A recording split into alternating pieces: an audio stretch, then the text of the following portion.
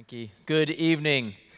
If this is your first time at the Mine, please know that we've got a couple of guys over here. They're going to run mics, and so if you have a question or a comment, a thought, anytime throughout this discussion, please just raise your hand, and we'll get to you. I know we've arrived when we have multiple singers up here. That was awesome. And so we usually have one person, but we had two tonight, Mike and Alicia, and I thought they did a great job. Again, setting us up for kind of just preparing our hearts, as Frankie said. I really hope, guys, that Tuesday nights are a time where you can come and relax in the sense of being around family. You may not know the person sitting next to you, but they're family if they're here to study God's Word. And in that sense, we can just kind of immerse ourselves into God's Word. So relax, grab a cup of coffee, and let's just dine on God's Word tonight. I say that because I want to push us a little tonight. Maybe a little bit more academically than in some other times. I want to challenge us tonight with some thinking that I think might be accurate. We'll see. You can be the judge and jury on that. But what I want to do is get us to a point where we're looking at what does your Word say about who you are and my relationship with you, rather than what do I think about this? If we go into this conversation tonight with God, what's your Word saying? And then wrestle on the back end with, well, that's something new to me, or I don't see it that way. Then our conversation is with God and His Word, rather than, well, this is what Greg's saying, and he can go fly a kite, because that's just not the way it is. Okay, so what I want to do tonight is I'm going to read through, bear with me, but I'm going to read through, try to get us through chapters 13 and 14, because that's Paul's first missionary journey. And I think sometimes when we go just verse by verse and stop and start, we don't catch the full body of what he did. Typically, most people think that he spent chapters 13 and 14, took about between 1 to 2 years, the back half of 1 to 2 years, to get through basically chapters 13 and 14. So envision yourself spending the next 2 years of your life doing what he did. And maybe that will help put a frame around some of the things we're going to talk about tonight. Starting in chapter 13, then, if you're with me here in the book of Acts. And again, if you see something in these two chapters that make you think, you know what, I want to stop right there and just kind of discuss that, please raise your hand. That's the beauty of the Mine, is we get to do that. Unlike on Sunday mornings where it's more of a monologue to you, which is fine. This is hopefully a dialogue. So if the Holy Spirit says, hey, stop the train right here, just raise your hand and pull on the cord, and we'll get to you here.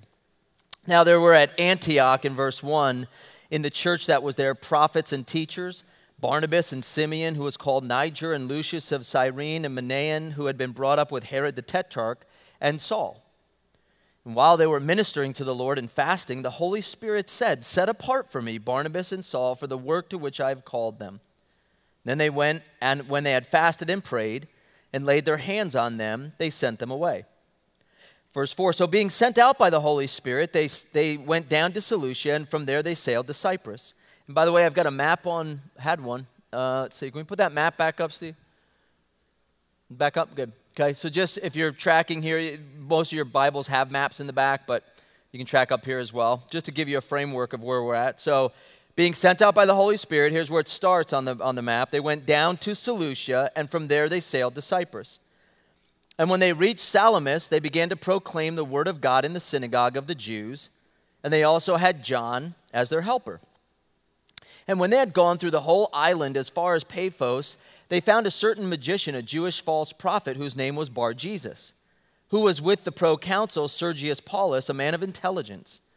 This man summoned Barnabas and Saul and sought to hear the word of God. But Elmas the magician, for thus his name is translated, was opposing them, seeking to turn the proconsul away from the faith. But Saul, who was also known as Paul, filled with the Holy Spirit, fixed his gaze upon him and said, you who are full of deceit and fraud, you son of the devil, you enemy of all righteousness, will you not cease to make crooked the straight ways of the Lord? And now behold, the hand of the Lord is upon you, and you will be blind and not see the sun for a time. And immediately a mist and a darkness fell upon him, and he went about seeking those who would lead him by the hand. Then the proconsul believed when he saw what had happened, being amazed at the teaching of the Lord. Now Paul and his companions put out to sea from Paphos and came to Perga in Pamphylia. And John left them and returned to Jerusalem.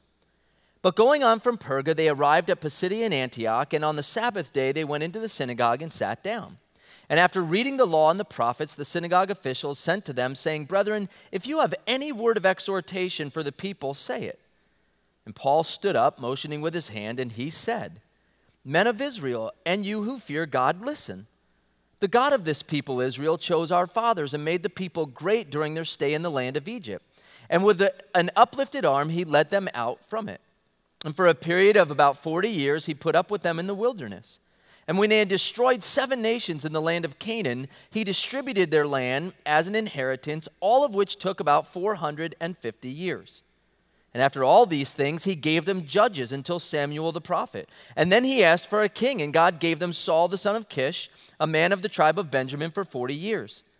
And after he removed him, he raised up David to be their king, concerning whom he also testified and said, I have found David the son of Jesse, a man after my own heart, who will do all my will.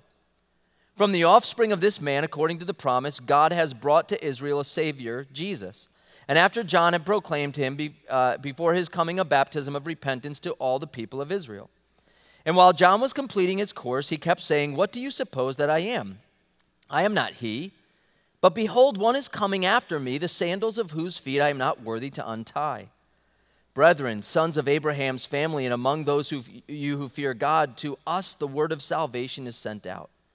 For those who live in Jerusalem and their rulers, recognizing neither him nor the utterances of the prophets, which are read every Sabbath, fulfilled by these condemning him. And though they found no ground for putting him to death, they asked Pilate that he be executed. And when they had carried out all that was written concerning him, they took him down from the cross and laid him in a tomb. But God raised him from the dead, and for many days he appeared to those who came up with him from Galilee to Jerusalem, the very ones who are now his witnesses to the people. And we preach to you the good news of the promise made to the fathers, that God has fulfilled this promise to our children in that he raised up Jesus, as it is also written in the 2nd Psalm, Thou art my son, today I have begotten thee. And as for the fact that he raised him up from the dead, no more to return to decay, he has spoken in this way, I will give you the holy and sure blessings of David. Therefore, he also says in another psalm, Thou wilt not allow the Holy One to undergo decay. For David, after he had served the purpose of God in his own generation, fell asleep, and he was laid among his fathers and underwent decay. But he whom God raised did not undergo decay. Therefore, let it be known to you, brethren, that through him forgiveness of sins is proclaimed to you, and through him everyone who believes is freed from all things, from which you could not be freed from the law of Moses. Take heed, therefore, so that the things spoken of the prophets may not come upon you. Behold, you scoffer, and marvel, and perish. For I am accomplishing a work in your days, a work which you will never believe, though someone should describe it to you. And as Paul and Barnabas were going out, the people kept begging that these things might be spoken to them the next Sabbath. Now when the meeting of the synagogue had broken up, many of the Jews and the God-fearing proselytes followed Paul and Barnabas, who speaking to them were urging them to continue in the grace of God. And the next Sabbath, nearly the whole city assembled to hear the word of God. But when the Jews saw the crowds, they were filled with jealousy and began contradicting the things spoken by Paul and were blaspheming. And Paul and Barnabas spoke out boldly and said it was necessary that the word of God should be spoken to you first, since you repudiate it and judge yourselves unworthy of eternal life. Behold, we are turning now to the Gentiles. For thus the Lord has commanded us, I have placed you as a light for the Gentiles, that you should bring salvation to the end of the earth. And when the Gentiles heard this, they began rejoicing and glorifying the word of the Lord. And as many as been appointed to eternal life believed. And the word of the Lord was being spread through the whole region. But the Jews aroused the devout women of prominence and the leading men of the city and instigated a persecution against Paul and Barnabas and drove them out of their district. But they shook off the dust of their feet in protest against them and went to Iconium. And the disciples were continually filled with joy with the Holy Spirit. And it came about that in Iconium they entered the synagogue of the Jews together and spoke in such a manner that a great multitude believed, both Jews and Greeks. But the Jews who disbelieved stirred up the minds of the Gentiles and embittered them against the brethren. Therefore they spent a long time there, boldly with reliance upon the Lord, who was bearing witness to the word of his grace, granting that signs and wonders be done by their hands. But the multitude of the city was divided, and some sided with the Jews and some with the apostles. And when an attempt was made by both the Gentiles and the Jews with their rulers to mistreat and stone them, they became aware of it and fled to the cities of Lycaonia, Lystra, and Derbe, and the surrounding region. And there they continued to preach the gospel. And at Lystra there was a certain man without strength in his feet, lame from his mother's womb, who had never walked. This man was listening to Paul as he spoke, who, when he had fixed his gaze upon him and had seen that he had the faith to be made well, said with a loud voice, "Stand upright on your feet." And he leaped up and began to walk. And when the multitude saw that what Paul had done, they raised their voice, saying in the Lycaonian language, "The gods have become like men and have come down to us." And they began calling Barnabas Zeus and Paul Hermes, because he was the chief speaker. And the priest of Zeus, whose temple was just outside the city, brought oxen and garlands to the gate and wanted to offer sacrifice with the crowds. But when the apostles, Barnabas and Paul, heard of this, they tore their robes and they rushed out into the crowd, crying out and saying, "Men, why are you doing these things? We are also men of the same nature as you, and preach the gospel to you in order that you should turn from these vain things to a living God, who made the heaven and the earth and the sea and all that is in them.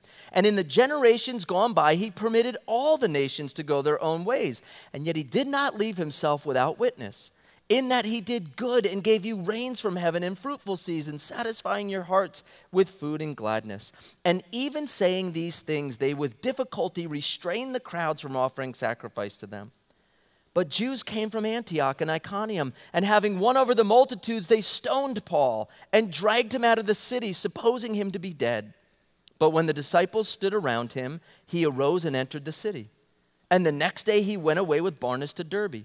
And after they had preached the gospel to that city and had made many disciples, they returned to Lystra and Iconium and to Antioch, strengthening the souls of the disciples, encouraging them to continue in the faith, saying, "Through many tribulations we must enter the kingdom of God." And when they had appointed elders for them in every church, having prayed with fasting, they commended them to the Lord in whom they had believed.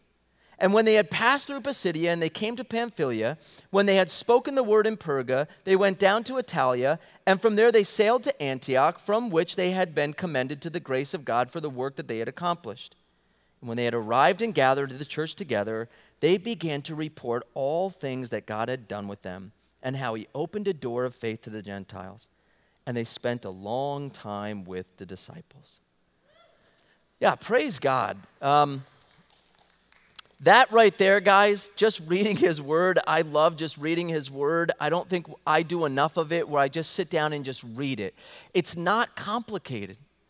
I think in the busyness of our lives, I don't know, what that take, 12 minutes? I think in the busyness of our lives, we just say, "God, I've got 1 minute. I've got 3 minutes. I've got 15 minutes, and, but it's going to be interrupted 7 times.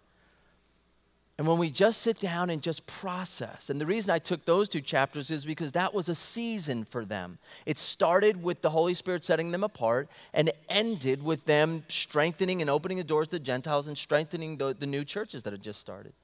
And that ends their first missionary journey. And so up there you'll see that's their map right there. Now what's interesting, if you don't really, this is geography, I don't have a key up there, I don't have like how many miles is that. Other people who are much smarter than me will tell us this. That's about, what they did right there was about 700 miles by land, 500 miles by sea. Now guys, again, get into first century travel here. 700 miles by land. In a year and a half to 2 years, Paul and Barnabas walked or used some sort of, base mode of transportation to go 700 miles. And then they did another 500 on a boat. Why do I bring that up? I bring that up because of chapter 13, starting in verse 2. And while they were ministering to the Lord and fasting, the Holy Spirit said, "Set apart for me Barnabas and Saul for the work to which I've called them." What the Holy Spirit, and this is one of the things that I wanted to address with you tonight in terms of a little bit more academic. Are we good with God just simply saying go? And then are we going to go? He says audibly to these 5 men, set apart for me these 2. I'm not even going to tell you what I'm going to do with them. I just need you to set apart for them. And they were obedient to that. Here's kind of lesson number 1, guys. If God ever audibly says to you, do something, just do it. I mean, that's kind of, that's a no-brainer tonight. If God spoke to us audibly tonight and said, set apart for me Sam and Judy over here, and I need them to go do something, Sam and Judy better get up and go. This is not a time for them to say, well, let's just, what do you want me to do, God? Had God said to Paul and Barnabas, here's what I'm going to have you do, I'm going to send you on 3 journeys, but just in your very first journey, I'm going to have you on foot for 700 miles. I'm going to have you on a boat for 500. I'm going to have you introduce yourselves to 5 or 6 different cities. And in quite a few number of them, there are going to be people that aren't going to like you. In fact, in one of them, they're going to pick up rocks and they're going to hit you so hard that your friends are going to think you're dead. Now, I don't know about you, but I've never been in a position where I've been hit so hard, people thought I was dead. And I've been through some stuff, as probably you have, but never that. Can you imagine God the Holy Spirit saying to Paul, that's what I'm going to do in the next 2 years of your life? But rather, he simply said, set apart for me these 2 guys, I've got something for them to do. And what I want to start with tonight is just asking this question, how do you know what God wants you to do? Theologically, how do you know what God wants you to do? Is one part of it, but then the bigger part, in my opinion, is practically. So let me just bring it to the present tonight. Do you know that what you're doing right now is what God wants you to do? Can you say with the utmost of confidence, where I am right now, in the city, in the occupation, in the family, I am where God wants me? Because guys, if you can't settle that, if you're waiting for a Paul moment, I'm 46 years into this thing. I haven't had that yet. But I got to get up every day, right? Wouldn't that be nice if this happened more frequently? Take the 60, Greg. There's traffic on the 202. Good, fair enough. I'm taking the 60. Marry this person, Sam. Jill, do not date this guy. Okay. That would be lovely. For some of us, maybe that's happened. I don't know. I think for the majority of us, it probably hasn't. So what I want to start with, I guess, is how do you determine then, where do you want me, God? I think that's critical. I think that should really drive you, because if you can figure that out, guys, tonight, you're going to leave with confidence. There's 2 options, really, in theological circles, and that is, one is the way happened to Paul. If God audibly says something, you just do it. If you honestly believe that you heard from God audibly, then what are you waiting for? Okay, so that's option 1. The option most of us are in is this, which is, I haven't heard from God audibly, and I'm okay to admit that. God doesn't speak to everyone audibly. In fact, guys, we could almost count on hands and toes how many people God's spoken to audibly. So you're in good company when you say that God hasn't spoken to me. There's nothing wrong with you. You're not spiritually inept because God hasn't spoken to you audibly. So okay, I'm good with that. Now, God, what do you want me to do? And so the question is this, and maybe our runners can help us with this. Do you believe that God has a perfect plan for your life? Just curious. Do you believe that God has a perfect plan for your life? By way of, can I say a show of hands if you agree with that? God has a perfect plan for my life. Okay? Yes. Because it's from Him. Yeah, so guys, let me just start with that, I guess. Don't ever, if you believe that, which is fine, don't ever settle for something less than perfect. If you believe God's giving you a plan for your life, your individual life, please don't ever think it's less than perfect. Otherwise, then what are we charging God with? Being less than, or he wouldn't provide for you the most perfect plan. Why would he not do that? And so, do you believe that God has a perfect plan for your life? Yes, but Well, you know my question then. it's not going to look perfect. Why do you think that, and how do you know? No, you can't just say yes and then just hand the mic back. Well, I don't want to hog the mic, so I'll let somebody else answer that. well, Why do you believe that? How do you know? because I think I followed to some degree his plan for me, and at the beginning it didn't look so good, didn't feel so good either, but then at some point in time you could see why it didn't feel good, but why he did it the way he did it. Okay, so, you have the mic, and so, you raise your hand. Thank God you did. No, you can't give it back yet. I got a follow-up question then. Okay. You said, because I followed the plan he's had for me, and I'm going to stop you right there and just back up, I guess, to how do you know the plan he has for you or has had for you? What have been the indicators that you're following his plan? Because it appears that he's opened doors for me. I don't know how I would have done it if it hadn't been God. Okay. All right. Fair enough. And I appreciate your honesty. Thank you. Right here? We got you. In just going and reading the Word, God speaks to me through His Word, and He will tell me or show me, this is why I'm going through this, or why I must go through this, or this is the direction that He's leading me in, because there's so many things that you think you might be on the right path till you read the Word, and He just brings it to you that this is something you have to go through to grow in order to get past, to keep going on the perfect plan. And you might not ever know what the perfect plan is. You just follow what He directs you to. Okay, good. I'm glad you said what you did. And so, again, let me pick on the words, if you will. Okay, let me just pick on the words, and I'll separate, we'll just pick on the conversation here. You said, I know it because when I read the word, I kind of learn about why I'm in the situation I'm in. And then you said, I may never know his perfect plan, but I'm just, I'm staying to the course and I'm trying to do the best I can. So I'm paraphrasing, obviously. Okay.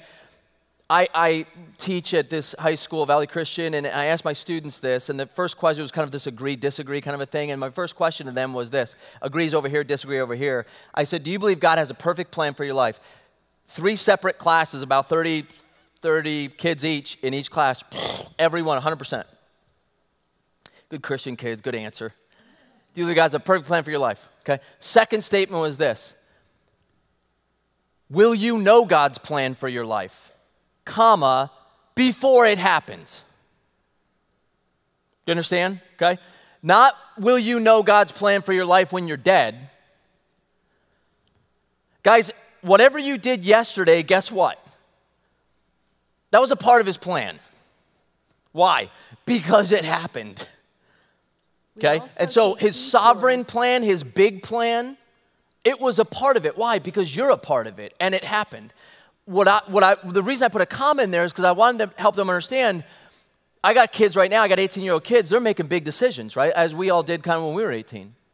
I got kids filling out apps, I got kids going to college visits, I got kids making big decisions. So my question was, will you know God's perfect plan, comma, before it happens?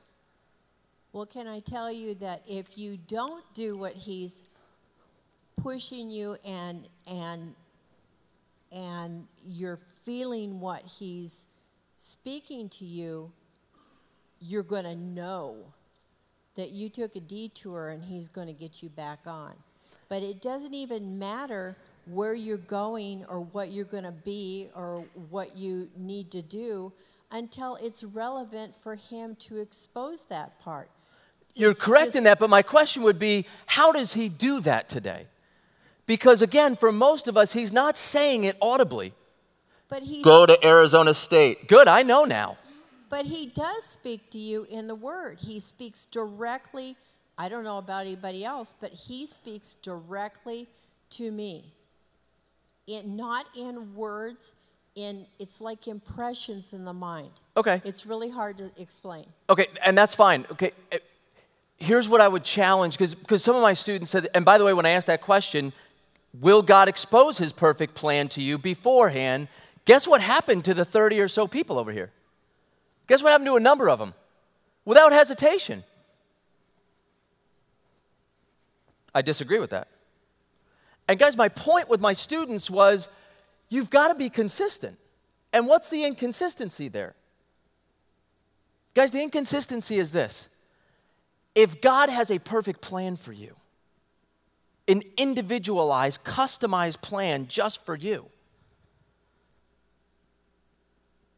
what is he obligated to do if he's a good God? Do what? Reveal it.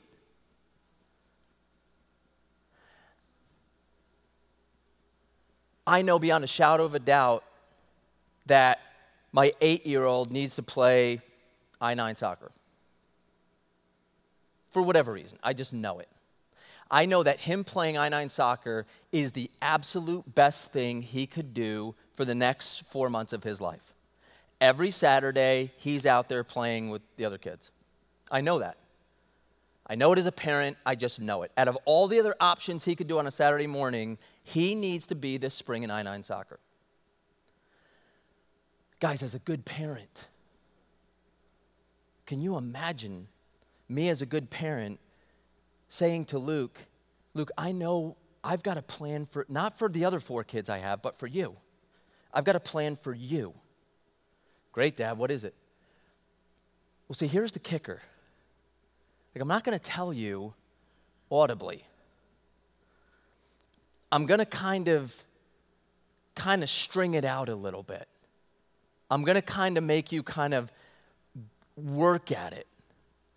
And then when I do tell you, it's not going to be, again, crystal clear. It's going to be kind of you're going to wake up and you're just going to kind of know it. And guys, again, I'm framing this, and it may be a straw argument, I don't know, but what has frustrated me over the years is this particular question. God, what do you want me to do? And again, if he's impressing upon you where it is clear to you, then do it. But guys, I think a lot of us could admit it's just not that clear all the time. And I'm not a big fan of you saying the reason it's not clear is because you're not as faithful, or you're not in the Word as much, or you're not. Guys, I've checked off all the boxes in some of the bigger decisions in my life. And I still came down to this way or that way. I got kids right now that are coming up to me saying, I'm tracking with God, I'm praying to God, I'm asking for his leading, his guiding, and I've got 2 colleges to pick from. Which one should I go to? And guys, I just think that we're on thin ice when we say to that kid, you better pray some more because there's one you shouldn't go to. Or phrase it any way you want. You better pray more because there's one that's the better choice for you. Okay, but what if that kid comes back and says the deadline is April 1st for me to fill out the apps, and I've done what you wanted me to do, Greg, and I'm still here. I'm still torn. It was interesting because I had my kids today. This was a few days ago when we did that whole. But today I said, "Who has decided what college you're going to go to already?" I teach seniors, and in each class, half of them. It's February, half of them, right? So I went to the person in all my classes. To the person, I said, "What college? What school are you going to? And why'd you pick that school?" It's cheap. It's location. Got a good program for me. Got a scholarship there. Right, to every one of them. Honest and sincere. And guys, we had just spent 2 or 3 days talking about the will of God. To these individuals, we just spent 2 or 3 days talking about God's will for their lives, and not one of them I take that back. One of them said it, but I think he said it because he knew what I was getting at here. So I'm not sure he was being completely honest with you. But all of them, to the person, not one of them said, the reason I chose U of A, the reason I chose GCU, the reason I chose Montana State was because I fully and firmly believe it's God's will that I go there. And then all of these other things are secondary. The program, the finances, etc. But really what happened, Greg, Mr. Tongeson, is as I was praying, as I was reading the Word, as I was doing these things, God told me. He impressed upon me. He led me. He told me wherever, you need to go here. As opposed to the 350 other schools I could go to, I need to go to this one. Guys, not one of my students who loved Jesus, not one of them said that. But rather they said, I talked to people, I went and visited, I prayed about it. All of the things I think you and I do. Well, I don't think that that's a bad thing. I don't think that you using the mind God gave you and processing things in a way that may seem almost kind of unspiritual is such a ridiculously bad thing to do. I just found it funny that when I said, does God have a perfect plan for your life? All of them, without question, yes. And then when we start to dive into that and ask a little bit of, why do you think that? What wasn't coming forth, by the way, were verses upon verses that were showing me that here. But rather what was coming forth was, well, that's what I'm taught, or that's what, I feel, or that's what I believe. And guys, again, this may be my last message here, I don't know, based on what I'm saying, but since I'm here, I'll say it. Guys, why do you think the divorce rate amongst Christians is high? 42% the last time I checked. If you got a guy and a girl that are praying their socks off, God, lead me to the right person, lead me to the right person, lead me to the right person. She shows up, man, she must be the right person. Why? Because I prayed about it and I just feel good about it. Like I feel good about it. Why then 3 years later are you sitting across the table from each other saying, and this is what I want in the agreement, and this is what you get in the agreement, and this is what, if you believe that that is God's only person for you? So somebody's not leading you the right way, is what I'm saying. And so I'm a big fan, guys, please hear me. I'm a big fan of subjectivity by way of leading, right? Paul says it, be led by the Spirit. And so I get that. I'm also a huge fan of some of the other variables that we can use that I'm not sure is talked about too much. Again, if God speaks to you, do it. I'm just addressing those times where, God, I want to be used by you. I'm available. Show me what you want me to do. Can I just offer this? Pray about it, certainly. Have you talked to wise counsel about this? Men and women who don't have a vested interest, have you asked their insight? And then finally this. Are you living morally? And I know that sounds kind of like, that's about the most boring list I've ever heard of. I'm confident, guys, that, take my students, if they're living within God's moral will. Okay, do you realize that God says, keep your hands up, I do want to get to you. Do you realize that when God says in 1 Thessalonians 4, for this is my will, that you abstain from sexual immorality. Did you hear that phrase there? You can look it up, 1 Thessalonians 4:3, I believe. This is the will of God, that you abstain from sexual immorality. Well, now, wait a minute. Do we know of Christians who have not abstained from sexual immorality? Yes. Have they broken his will? Well, it depends, I guess, on what will you're talking about. His sovereign will? No. His permissive or moral will? Absolutely. Let me put it in, layman's terms. You've broken his heart. God desires that no man perish, but that all come to repentance. Do all people come to know him? No. Have you frustrated his will? No. Have you broken his heart? Have you? Yeah. He desires. Can anyone quote for me Romans 12, 1 and 2? You will want his people and present your bodies as a. Shout it out. Keep going.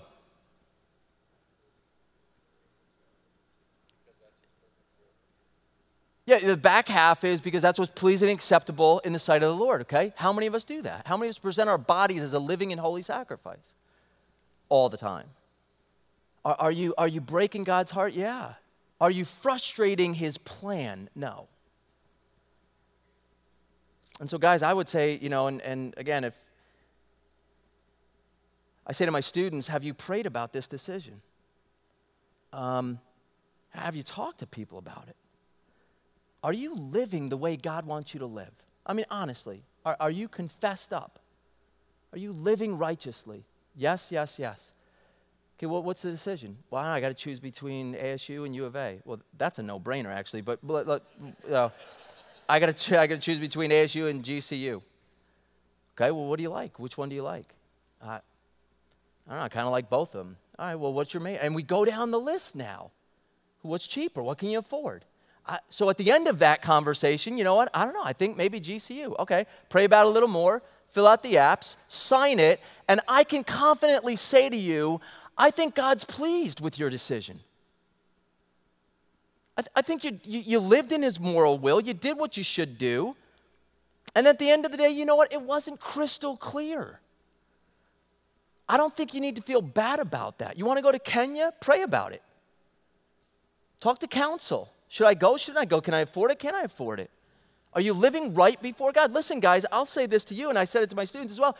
If you just went on a bender last night, and you're just, you're hitting the antacids today just to get over it, don't make any big decisions today and think that God is backing you.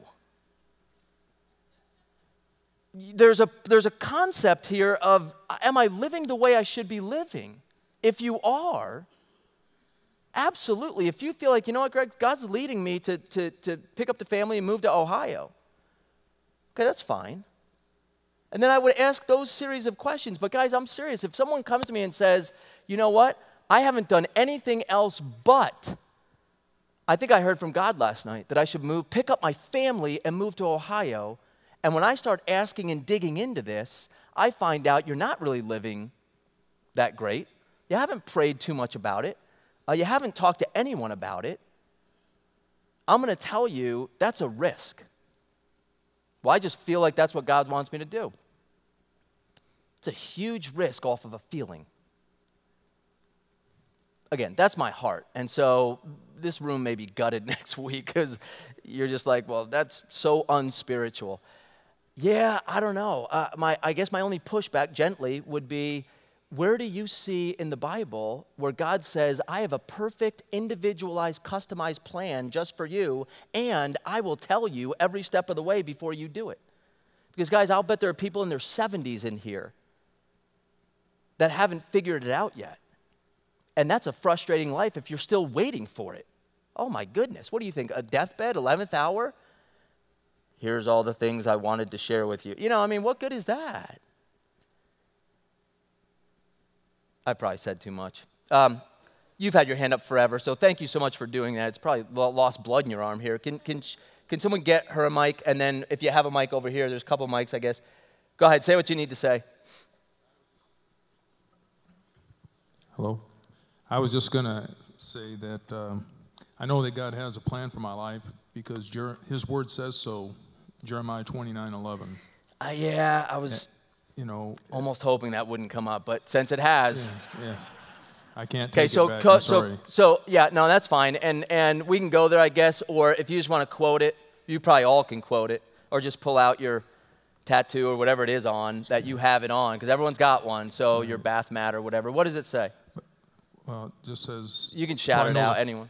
I don't know the whole verse. I just know that I know the plan I have for your life, says the Lord of hosts, correct, to prosper, and it goes on from there. Yeah, and so, just to be, again, and I appreciate that. Thank you for, that's the verse, right? That's the verse. That and Proverbs 3, 5, and 6.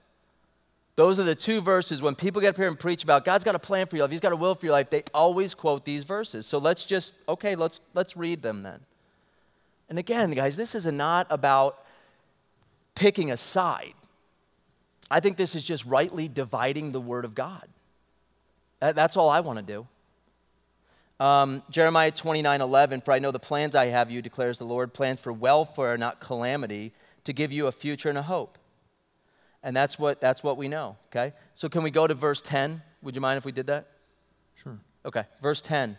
For thus says the Lord, when 70 years have been completed for Babylon, I will visit you and fulfill my good word to you and bring you back to this place. So I'm going to start by asking the question, were you in Babylon for 70 years? No. Because the pronoun there for you is the same pronoun in verse 10 as it is in 11. And guys, those you English majors, guess what pronoun it is? First person or second person, singular or plural? He's talking to Israel here, guys. He's talking about their captivity. And so he's speaking to the nation, saying, when 70 years have been completed for Babylon, I will visit you and fulfill my good word to you to bring you back to this place. Now again, picture the nation of Israel here. For I know the plans I have for you, Israel, declares the Lord, plans for welfare, not calamity, to give you a future and a hope. And I'll just say this, and so anyway, listen, if that is your thing, right, that's fine. Really it is. Like, I'm not here to rain on any parades. But even if you think that that's God's individual plan for you, okay, what is his plan for you? His plan is for welfare and not calamity, to give you a future and a hope. Well, guys, I hope that that's God's plan for every one of us. Like, I don't think that that's just specific to you. I hope that applies to me. If we're going to say that verse applies to us today as individuals, well then, yeah, I think God does want welfare in the sense of, he wants us to be stable in life. And he does want to give us a future and a hope. But I guess I would ask, what will you say to my seniors who are picking between ASU and U of A with that verse? I was going to add to that was I'm sorry. Matthew 6:33-34, seek first the righteousness of God. So if I'm seeking what's in God's will, and I'm, like you had stated earlier, you're within the realm of what God's will, and you understand what that is. It doesn't matter about A or B, because God's going to use both for good.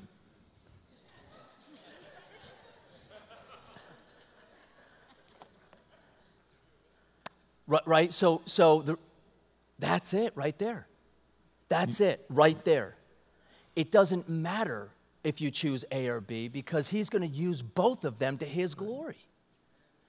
Amen and amen. No, honestly, guys, this isn't like, I'm trying to create, disagreement here. I honestly believe that if parents would say to their kids, have you talked to people about this? Have you prayed about it? Have you sought the word of God about this? And are you living right? Yeah. Where do you want to go? I think I want to go to New Zealand, or whatever. I think God will bless that. I just think it's a little dangerous for us to say to our kids, is that God's will for your life? Because now I've set up an argument to my kid which says something like, you better make sure it's God's will for your life. And my question back to my parent would be, how will I know? And if my parent says, you'll just know, wow. Should I marry her, Dad? You'll just know when you know. I don't know, man. Okay, Greg, this is a pretty deep night. I prefaced it with that. I gave you a heads up. This sounds like overhearing somebody's been smoking pot and they're getting deep into conversation. But I've got to tell you that, number one, high school kids are kind of iffy anyway. And they'll figure it out just like we did. Number two, God doesn't explain heaven to us, and we all want to know what heaven's about, but I don't think our mind can comprehend the beautifulness of it. And another thing is that sometimes the apostles questioned God why he wanted them to do this or do that. But at the same time, they just went out and did it. If he were to tell them that they were going to be shot or stoned or this or that. Maybe some of the things, what difference does it make? Do they have to know everything? He just wants them to go and carry out his plan, and knowing that they're going to get stoned? Yeah. Cool. All I'm simply addressing is the reason Paul and Barnabas did what they did was because they were told to do it, right?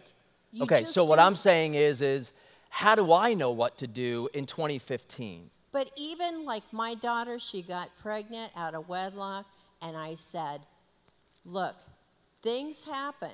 You did something that I don't approve of, but you made a detour in your life. Doesn't mean your life is over with, and you cannot get to those things that you want to have happen in your life. Yeah. You created a detour is all. It's going to take you longer. And God will absolutely use that for his glory, however he chooses to see fit. Yep. Yes. No, good comments. A couple more here, and then I really do want to get to one more thing. So, someone in the back here, and while you're getting that mic, then go to chapter 13 and go to starting in 16. So we'll get there. Yes. Yeah, I think you were absolutely right with what you said. God gives us free will, just like he gave Adam and Eve. Yeah. So with that free will, we're free to choose the direction we choose to go many times.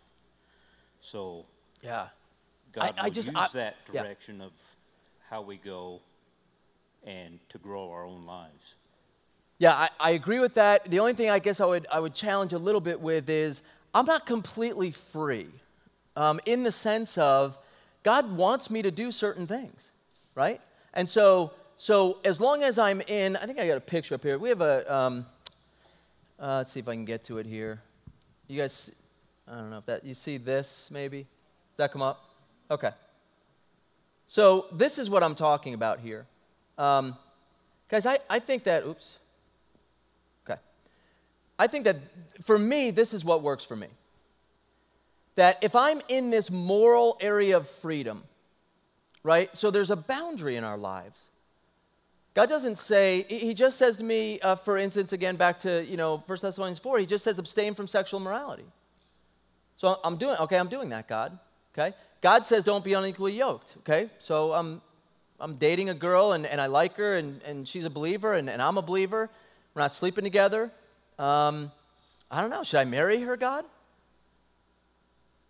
I think that the decision is in that area rather than if I put a bullseye up there. And the bullseye said, you got to hit the bullseye. Anything off of the bullseye is off of God's will. That's all I'm trying to communicate. For me, it works better like that. That way, it's not, do I have to go to a specific street in Pittsburgh if I move there, but rather, should I move to Pittsburgh or not? I don't know, maybe I should. And then once I get there, what should I do, right? And so now I'm in this area of freedom rather than this pinpointed laser, this is exactly what, again, unless set apart from me Barnabas and Saul for the work which I've called them. You hear that? Pack it up. Pack it in. There was one more comment back here, but let me just real quickly then get to these messages. And here's my second point, guys. Please, please, please, in the mine or in Bible study or at church or wherever, and again, I have the mirror in front of me when I say this. Please be teachable in the sense of if someone persuades you with fact, why wouldn't you move over? We do a great job in our society of digging our heels in, like no matter what you say to me, I love those conversations. You can talk to me, but no matter what you say, I'm not changing. Why would I say one more word? Why do we do that? If they've already told us, you're not going to move me off of my position or lifestyle or sin habit or whatever, why would you even address it? Paul, watch this, starting in 16. The God of Israel, he's talking to Jews here, by the way. The God of this people, Israel, chose our fathers, made the people great during their stay in the land of Egypt. When he lifted up in our land, all of the verses here from 16 to 41, after every verse, you could say the word fact. And after these things, he gave them judges until Samuel the prophet, verse 20, fact. And then they asked for a king, and God gave them Saul the son of Kish, man of tribe, fact. And after he moved him, he raised David up, fact. All the way down, drop down to 27. For those who live in Jerusalem, the ruler is recognizing neither Jesus nor the utterance of the prophets, which are rather fulfilled these by condemning him, fact. And though they found no ground for putting him into death, they asked Pilate that he be executed, fact. Watch this. So what he's doing, guys, he's building a case here. Fact, fact, fact, fact, fact. Why? Because he wants to get to the resurrection. And when they had carried out all that was written concerning him, they took him down from the cross and laid him in a tomb. Fact. Now, verse 30. But God raised him from the dead. Now, again, if you're stubborn here, you're going to put a big whoop. Prove that. I'll agree with all the other things. They did happen. How do I know God raised Jesus from the dead? And guys, as in his day, it would have been a little easier than in our day, but the point is still the same. Show me the body. Because I've got 500 eyewitnesses that saw him after he died. Give me the body. Give me the body, and not only does this go away, I'll go away. So Paul was able to say with confidence, but God raised him from the dead. Why? Because he knew with confidence, we have no body. Guys, don't you think, oh my goodness, don't you think if there was a body, if somebody was keeping the body, don't you think they would just, here it is. This isn't true. Bye-bye. No body. So now he can keep going. Fact. For many days he appeared to those who came upon him from Galilee to Jerusalem. Fact. Okay? Why does this matter? Because of verse 38. Therefore, let it be known to you, brethren, that though through him, Jesus, forgiveness of sins is proclaimed to you, and through him, everyone who believes is freed of all things from which you could not be freed from the law of Moses. See, he's building a case here. These are the facts. This is your history. This is your lineage. This is your religion. And when we get to the bottom of your religion, we add on to it now the person of Jesus Christ. And now I get to say to you, through him, through Jesus, not the law, through Jesus is the forgiveness of sins. Fact, fact, fact, fact, fact. And guys, and look, so what happens then? And look at 44. And the next Sabbath day, nearly the whole city assembled to hear the word of God. See, guys, as believers, we can speak with confidence that these things really did happen. And you can go all apologetic and come up with all the proofs and reasons, but I think you and I need to speak with more boldness and get to the point of Jesus Christ died for you. He rose from the dead, and you need him for the forgiveness of sins. You just watch what God will do if you're faithful to proclaim that message. Watch what he does in people's lives that you thought would be so hesitant to be persuaded. Watch what happens. Watch people come to Jesus before your very eyes. And that, again, doesn't come with opposition, but with that opposition, verse 51, they shook off the dust of their feet and protested again against them and went into Iconium. Okay? The second thing I wanted to address, maybe I'll just throw it out there and you can wrestle with it. Lynn will be back next week, so ask him this. Look at verse 48. For those of you who really want to get into some theology tonight. And when the Gentiles heard this, they began rejoicing and glorifying the word of the Lord. And as many as had been what? Appointed to eternal life believed. The word there in the Greek, tassau, is to arrange, to appoint, to assign, whatever. It is what it is. It means what it means. And as many as had been appointed to eternal life believed. Well, that's fascinating. Do you think, this is just food for thought, we're not going to debate this tonight, but do you think people are appointed to eternal life? Wow. And what I love about this passage is what's right above it, which is, he says, therefore let it be known to you, brethren, that through the forgiveness of sins, and through verse 39, and through him, everyone who, what? Everyone who believes is freed from all things from which you could not be freed from the law of Moses. Why I love this passage is because it includes both this idea of what our message is, believe in the Lord Jesus, you shall be saved, and yet embedded in verse 48, and as many, it's like Luke just threw this in, as many as had been appointed to eternal life believed.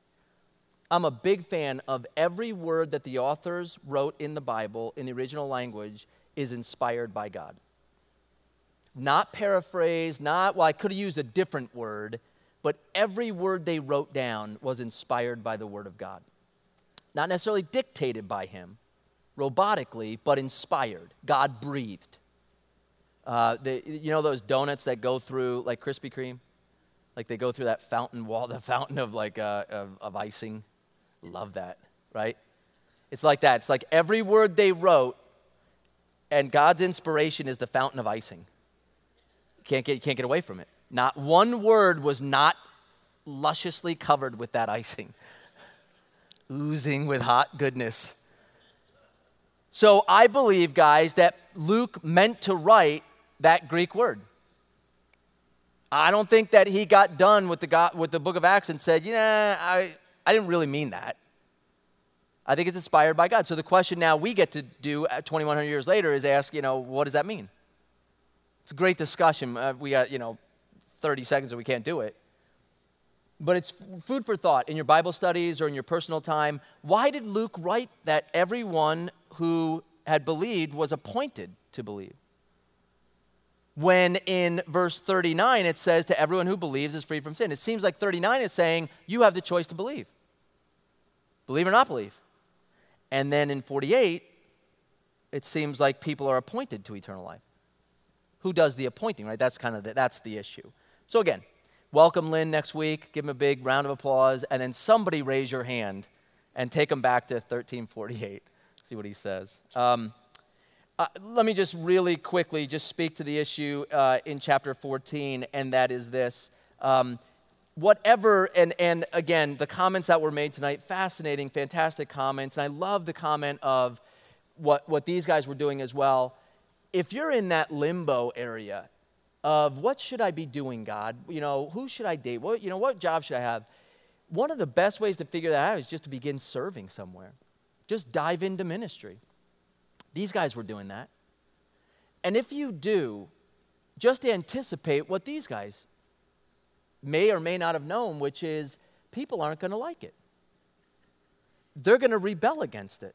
Now, they're probably not going to pick up rocks to stone you, but you'll get nasty emails. You'll get pushback from family and friends. You'll get the why. Tell your friends, tell your good family or friends that, you're going to move for the cause of Jesus Christ. Tell them that you're going to give up your job and downsize for the cause of Jesus. Watch the look on family and friends' faces. They'll think you're insane. They'll probably tell you you're insane. Following Jesus, guys, comes with, a dose of persecution. I hope we're aware of that. Is that a reason to not do it? What would have happened if these guys that set out on these unbelievable missionary journeys, and we'll see that over the next several chapters, stopped and paused and said, God, I didn't know this was what you were meant. This is what was in store for me. What would have happened? All of these wonderful, wonderful churches that were raised up in their ministries, strengthening the souls of the disciples, would have never happened. Be a warrior for Jesus Christ. Anticipate challenges, and then through God's strength and power, persevere through them. Watch what happens on the back end of that. Guys, one day we'll be in glory, sitting around, chatting about these stories, because that's all we'll have, are stories. We're in the story right now. Till God calls us home to glory, you're in the story. I'm excited. What are you going to do with it? Let's pray.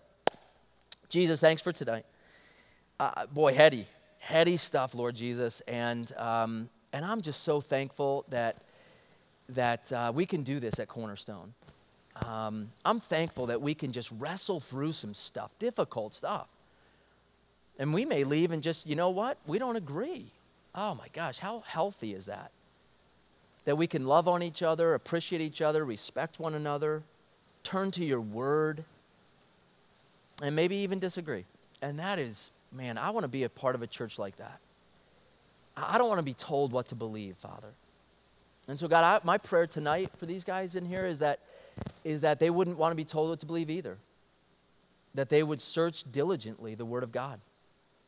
If they land on a different conclusion, but it's based in your Word, praise you for that. I don't want to be a disciple of somebody other than my Lord Jesus. So God, maybe you're calling some of us tonight. Maybe you're leading some of us, as Frankie mentioned, to these mission trips, Rocky Point, Kenya.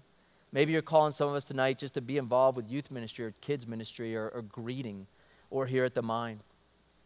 Maybe you're calling some of us, God, to actually do the big ticket items, to move, to downsize, to tithe more. I pray, Father, that we would really take those conversations seriously with you. Because I want to get to the end of the day, God. I really, honestly want to get to the end of the day and feel like me and you, my relationship with you is good. And God, would you lead us? Would you lead us in the path that you have us on? And let us respond to that leading. Sometimes it is subjective, and that's okay. Pray, Father, that you would put people in our lives that are wise counselors that could just give us their wisdom, that we would feast on that. And God, that we would never stop praying. And we would love, love, love to spend time with you in prayer. So, Father, we give that to you, give you back your word tonight as an offering of thanks for giving it to us. In Jesus' name, amen. We'll see you next week.